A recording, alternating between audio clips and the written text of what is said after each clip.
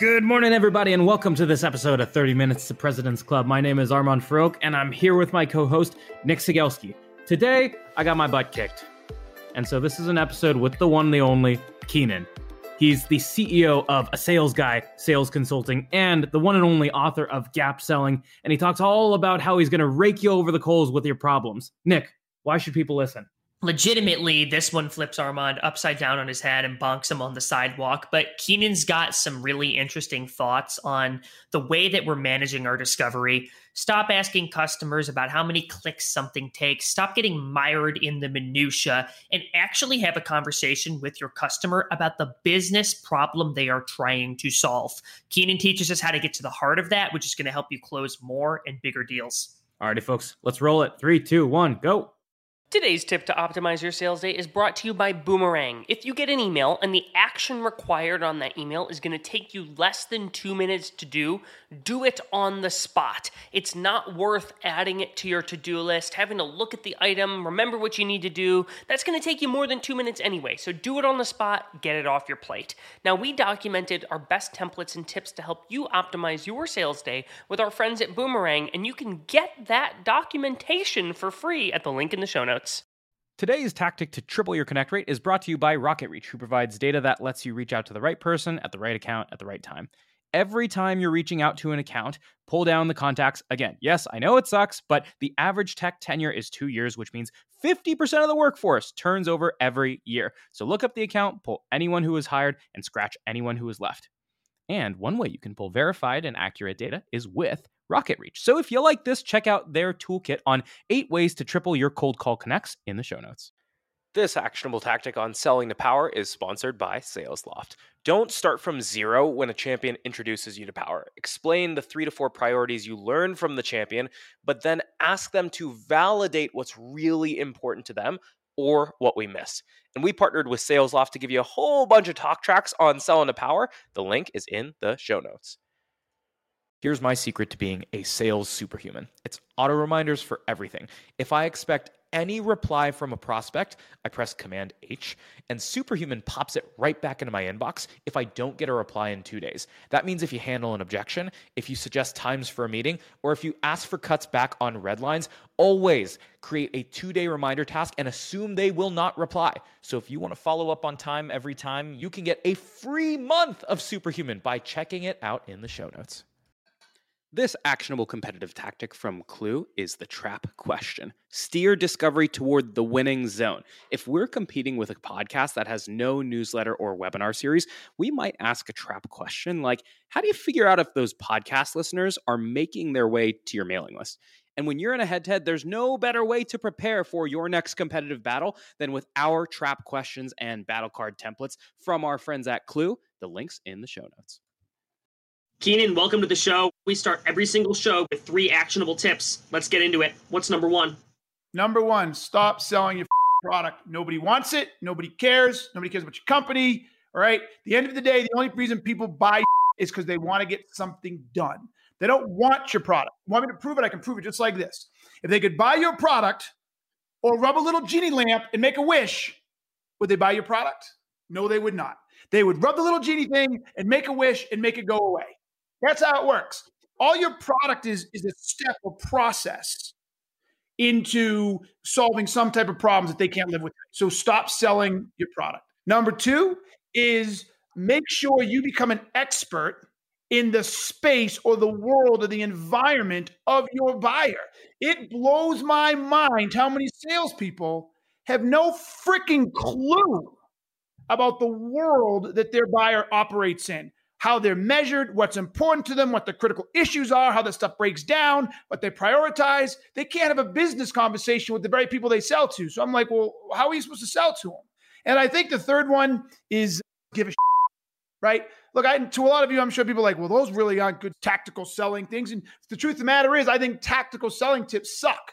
People run out and you use them out of context, right? I literally watched someone just the other day try to use a sales tactic out of context, and it blew up in their face. So there's really no such thing. So I think the last one is like actually give a shit. What I mean by that is genuinely care that you are solving a problem for your buyer. Genuinely care about what's going on in their life. Genuinely care about why whatever is your product or service can solve generally care about how it's affecting them. If you can do those three things, if you can learn those three things and drive the sale from those three perspectives, 1, stop selling your product and sell to a problem. 2, understand the environment in the world your buyer lives and know it to as deep as you can. And then 3, actually genuinely give a shit about their world and not yours. The rest takes care of itself. So Keenan, a while ago, you talked about get the hell off the script, never use a script in discovery. And I'm in total agreement. But right now I'm teaching 3 new reps to ramp, and teaching them to do discovery from day one without some structure of how you ask questions is really, really hard if someone's never run a sales call before. So how the hell do you learn discovery and structure a discovery call without having a list of questions that you need to hit? Ah, beautiful. It's not easy, but the cool part is go back to what I just said, right? Rather than spending all the time you spend trying to teach your reps about your product and all the features and all that shit, how about spend more time teaching about the life of the buyer you sell to? What are you selling? You're teaching these 3 new reps. We essentially help CFOs manage their equity plans. Okay, more I'd want to ask there. But so I would teach your salespeople how CFOs manage their equity plans today. What are the issues with managing equity plans? What are the impact if the equity plan is not managed correctly? Who normally does? Like, I'd school them on all of that. Then what I would do is I would create a PIC, problem identification chart. And that basically highlights, think column 1, the business problems that CFO is going to struggle with as it relates, the business problem as it relates to managing, what do you call it again? Equity, what? Managing their equity plans. Yeah, managing equity plans. So what are the 2, 3, or 4 business problems that your specific service or offering solves as it relates to equity plans? Then in the next column, I would have you write down all of the impacts if those problems exist. So if the problem A exists, what are the impacts of all of those problems? Potential, right? They could be endless, but there's a lot of common themes you're going to see, right? And then finally, what is the root cause? What do you know about them? Why did those problems pop up in the first place? What is happening inside of organizations that cause those problems? What efficiencies are present? And so when you have all of that, school your little freaking SDR on that. So then when they get on the phone, they can actually start establishing credibility in an organic fashion because they know the business. If you give them this, they don't know. They're just reading, trying to get some predefined answer. And that CFO is going to snip that out in 2 seconds and lose all credibility. Teach them how the space works around the problem, the impact, and the reasons the problem exists. And they'll ask much better questions. And so can you talk a little bit more? Let's say, okay, so they're managing their equity. The common situation is that oftentimes that's managed in a spreadsheet. The repercussion to that is it tends to be extremely time costly, and it's also prone to errors, which can ultimately make you look like an idiot in front of your board. Let's talk about why CFOs manage equity. Like, define manage equity. So it's more specific to the stock. So we sell to private companies who have stock options, for example, or they have investors who hold stock in the company, not actual like a balance sheet or anything like that. Okay. And so what happens if that equity is not managed correctly? If it's not managed correctly, your investors don't know what they hold. If your investors don't know what they hold, they start to be more insecure about how you're running your business. And the investors also control who's the CEO. And so they can oust you out. Okay, so I need more than that. Just because they don't know, I need more business problems. So if I don't know, is this for private companies or public companies? Private companies. Okay. So is that regarding to the cap table? Is that what this is about? Does it affect fundraising if they don't know appropriately? Correct. You can't raise another round if your cap table's wrong. Okay. That's a business problem. Of all the people you've ever sold to, how many realized they had a messed up cap table and it was impacting their ability to raise money? Very substantial amount of people. So if I'm selling for you and I'm trusting your answer is correct, I'm getting on the phone and I want to get to CFO really quickly to say, listen, how comfortable that your cap table is accurate? And if not, are you concerned that it's going to affect your next raise? And do you find that an SDR fresh out of college can come in with that bold of a question, or do you ease them up a little bit? I'll say, okay, you can ease them up a little, but the bottom line is you should be able to understand his or her space well enough that it's only 2 or 3 questions away. If you come in the root cause side and say, are you currently managing your equity in a spreadsheet? Yes, I am. Have you found that doing that, you're not exactly sure if that cap table is correct? And if not, are you concerned, or are some of these things at risk? Are you currently funding and you're not exactly sure if that cap table is going to meet expectations? Are your current investors calling you and asking for what their piece is or whatever, and you can't get it to them in a timely manner, blah, blah, blah? Get them saying yes to some of those questions and you win. That's not a script. That's a conversation. Let's walk through the sequencing of that a little bit. You started with a high-level situational question or whatever you want to call it. You asked how I'm managing it today. You asked about some tactical problems associated with that, and then you brought it to the pain. How do you start to walk that further and further throughout the call to ultimately how you're going to help them solve that problem? First of all, I don't call it the pain because I think pain's a waste of time. Pain is the output of a problem, right? So it's actually the problem you want to find, not the pain. Perfect example is a cold. We treat the pain all the time, but we don't get to the problem, right? So the real problem is the virus, but I digress, right? That's where the pick comes in. Like once you have the pick and you understand what problems are and what the impacts are and the root causes, and you genuinely can embrace those, it's a series of questions to see where the buyer goes, right? That's the hard part about this. The good people, though, they ask the question. They know what problem they're looking for. They know what the root causes are. They know some of the potential impacts. So when they ask the question, they shut up and listen. And they're paying very close attention to what that specific CFO is saying. So question I have for you around this. So let's say we're someone who isn't at that level you just talked about, right? Not everybody can gap sell. And I'm somebody who wants to get there. And one of the things you talk about is you got to build your business acumen. Like, how do I get better? One of the things you told Armand he's got to do with his new reps is get these guys understanding the world, understanding the pain, and getting better. What are some things, like what's the low-hanging fruit that I can take advantage of to get better faster? Dude, call one of the CFOs that love your product and bought it. Call her up and say, hey, Mary, watch this. Because gap selling, right? I don't know if your viewers know, but gap selling is the idea of taking a buyer from the current state to the future state. The bigger the gap, the more opportunity to sell. The larger the deal size, the more complexity. Big gap, big sale, small gap, small sale, right? That's the general high-level principle. You get this buyer on you sold it before who actually you hope likes you and they've been using the product. You say, hey, Mary, tell me about what was going on before you bought us. Tell me everything. How were you managing equity? How did you handle board meetings? How did you deliver cap table reports? How did you do all of that? How frequently did you do it? How many people on the teams? Give me the full, I want it all, not just the high level. Keep asking and asking, digging. Okay, what was the impact? How did it affect you? How much money did it cost? What were the negatives? What were the positives? Dig the in. Then say, okay, tell me about how it is today. How is it different? Why is it different? How has it improved your job? What has it allowed you to do? What can you do now that you couldn't do before? What's been the outcome, right? How has that made whatever you said over here better now? And then if you can do that with 2 or 3 buyers, and you still can't have this conversation with a new CFO, find a new job. Probably the biggest takeaway that I got from looking at some of your stuff and reading some of your stuff online is we have to do a better job of discovery. And most of us are giving up way too quick. And you really talk about specificity. I think about my selling career and where I've stopped asking questions is I thought I've uncovered pain when someone says, oh, X process is inefficient and we think your product can help us solve that. And based on what you're saying and what I've learned now is we've got to go 40 levels deeper. One of the things you talk about is the use of why questions, like asking why. And I'm curious about the way that you structure those and if you can talk about that a little bit, because what I've always been told is why sometimes can put your buyer on the defensive because you're challenging them in a way. So how do you come across asking those questions, digging in without them being like, all right, just stop. Can we just get to the demo? One of the things I backtracked a little from is asking why questions. And what I mean by that is literally asking the question why. Because I agree with you. I find it to be clumsy and unsophisticated.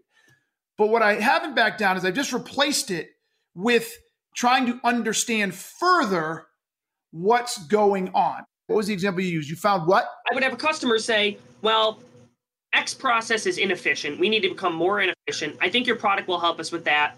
You're right. Most people, salespeople stop there. Or I used to say, well, find out why. And I'd use why questions, but I backed off of that. Now what I want to do is, okay, can you tell, when you say this process is inefficient, could you please define that for me, please? And then they walk you through the definition. And I say, okay, so you said it takes you 22 hours and 6 people touch it and blah, blah, blah, blah, blah. Okay, so understanding that, how has that impacted your organization?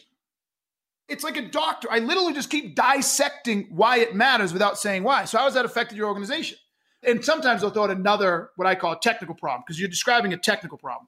Another technical, well, because it's inefficient, then we can't deliver on time. Okay, well, Tell me then, how does it affect the delivery process? Well, once that's done, it holds the delivery process up. And because I'm making this up, because deliveries come at noon, 50% of the time they're past noon. So we add an extra day and, we have to pay extra money to get it out before noon. It cuts into our profit margin. Oh, how often do you have to spend the extra to get it delivered earlier? This much. How much? Oh my God. So you just told me is you've got an extra $250,000 a quarter in fees because your process didn't get it to the FedEx guy before 10 to make it the next day, and you had committed the next day. So now you got to pay some. Whoa. They're like, I didn't think about that. So I just keep asking the question to understand how the whole thing works. This goes back to sort of what Armand was saying about scripts, right? When you teach a salesperson to have business acumen, you teach them to understand the process, they're thinking and listening. When you just tell them to look for the root cause, they don't understand how it affects everything else, and they just stop.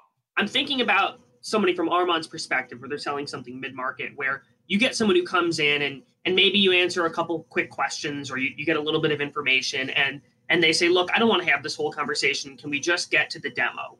Or can you tell me about yourself? Before I even answer anything, tell me about yourself. Tell me about your company. How are you going to be able to help us? And you know nothing.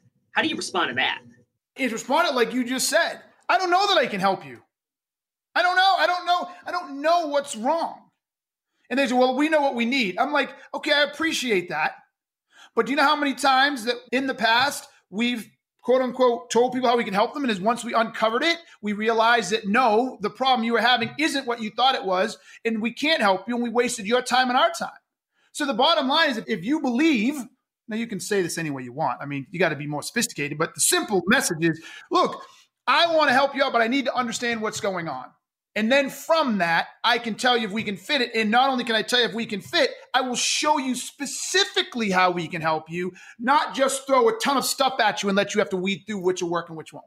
You were giving me some discovery questions, and what I was replying with was, yeah, it's taken a long time. It's hitting our bottom line, it's hitting our financials. We're looking really bad. That's oftentimes the case. You can get into that stuff with inbound deals. Let's say I outbounded a deal and I finally got a guy to take a meeting.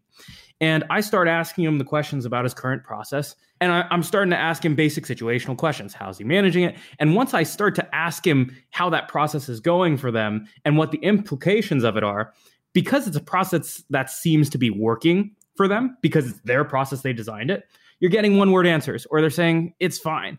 And so how do you deal with somebody who perceives their solution to be fine because they built it themselves? Brilliant question, my young brother. So everybody listen, pay attention. When you start asking, how do you do this and how do you do that? And do you use spreadsheets, blah, blah, and does it bother you, et cetera, those are process questions. When you're doing outbound, you have to try to find a business problem as quickly as possible. So you don't want to go to the process. You want to go to the business. So there's a couple of ways you can do it. If it's a true outbound, and I start with, well, really quickly, Armand, would you mind walking me through what prompted you to take this call? I know you're busy. Now, normally they'll say, well, you said you help with declining revenues, or you said you help shorten the sales cycle, or you said you help with increasing average sales price. So if he says that or she says that, what's your next question? Well, tell me a little bit more about that.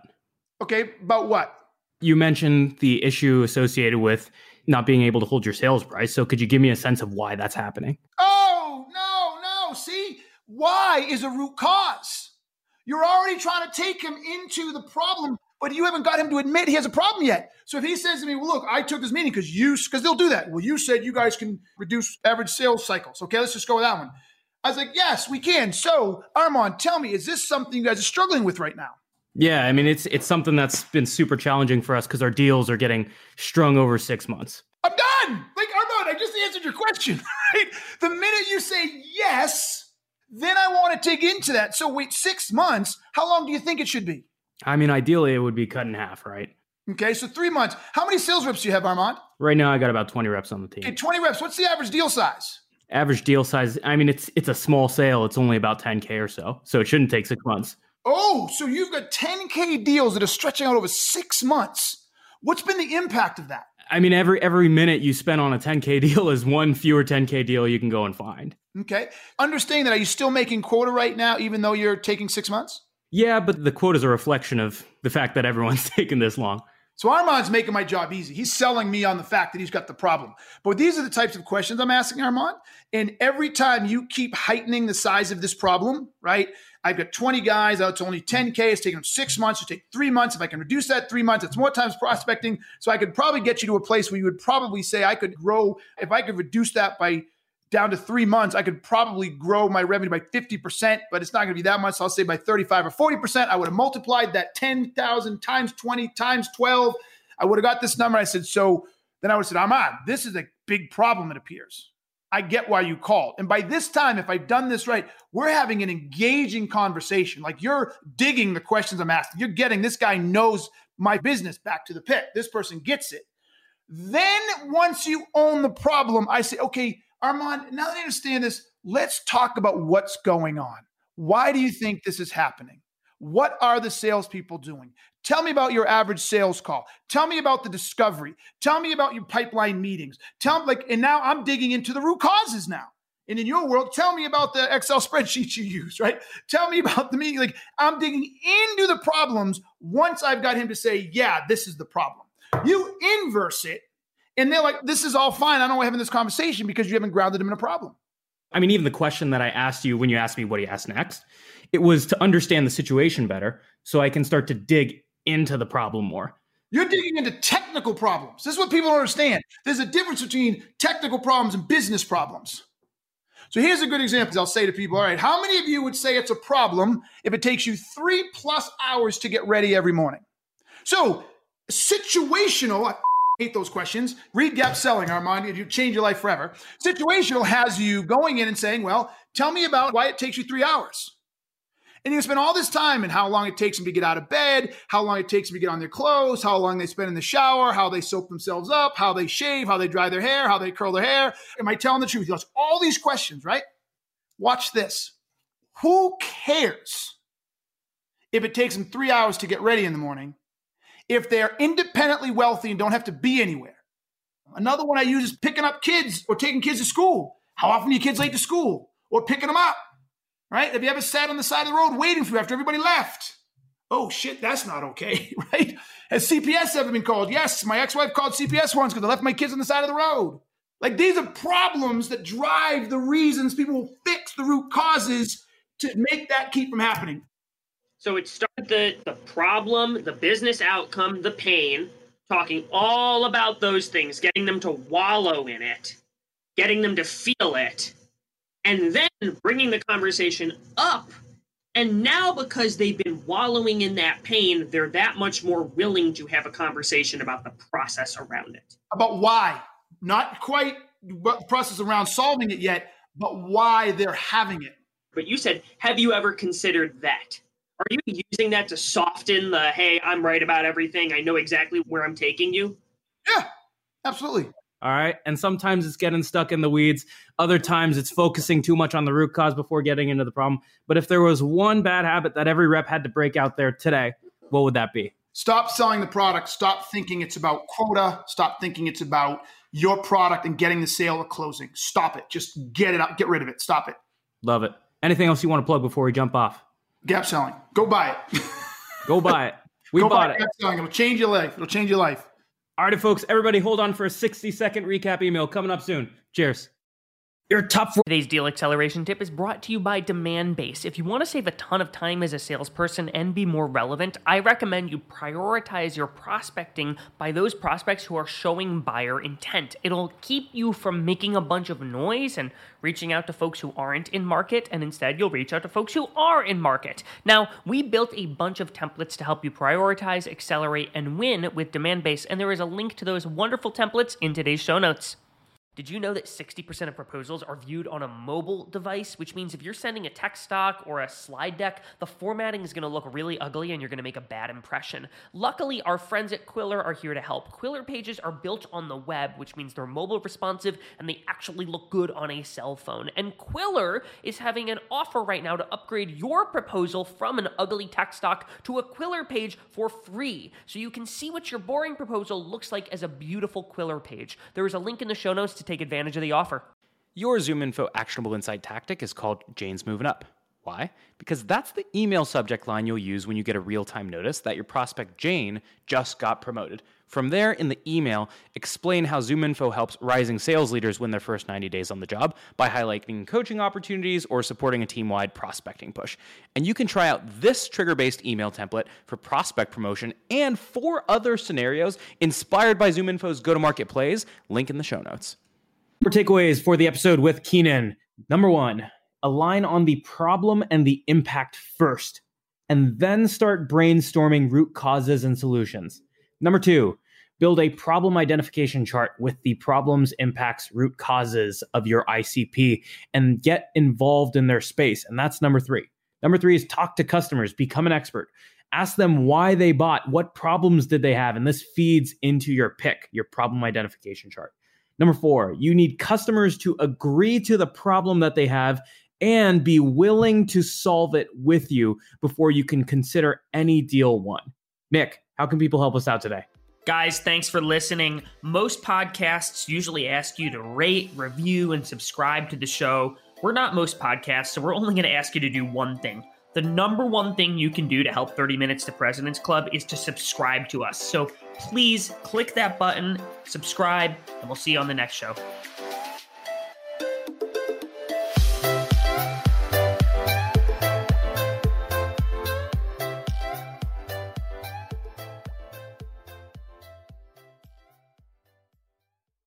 Today's deal acceleration tip is brought to you by Demandbase. If you want to save a ton of time as a salesperson and be more relevant, I recommend you prioritize your prospecting by those prospects who are showing buyer intent. It'll keep you from making a bunch of noise and reaching out to folks who aren't in market, and instead you'll reach out to folks who are in market. Now, we built a bunch of templates to help you prioritize, accelerate, and win with Demandbase, and there is a link to those wonderful templates in today's show notes.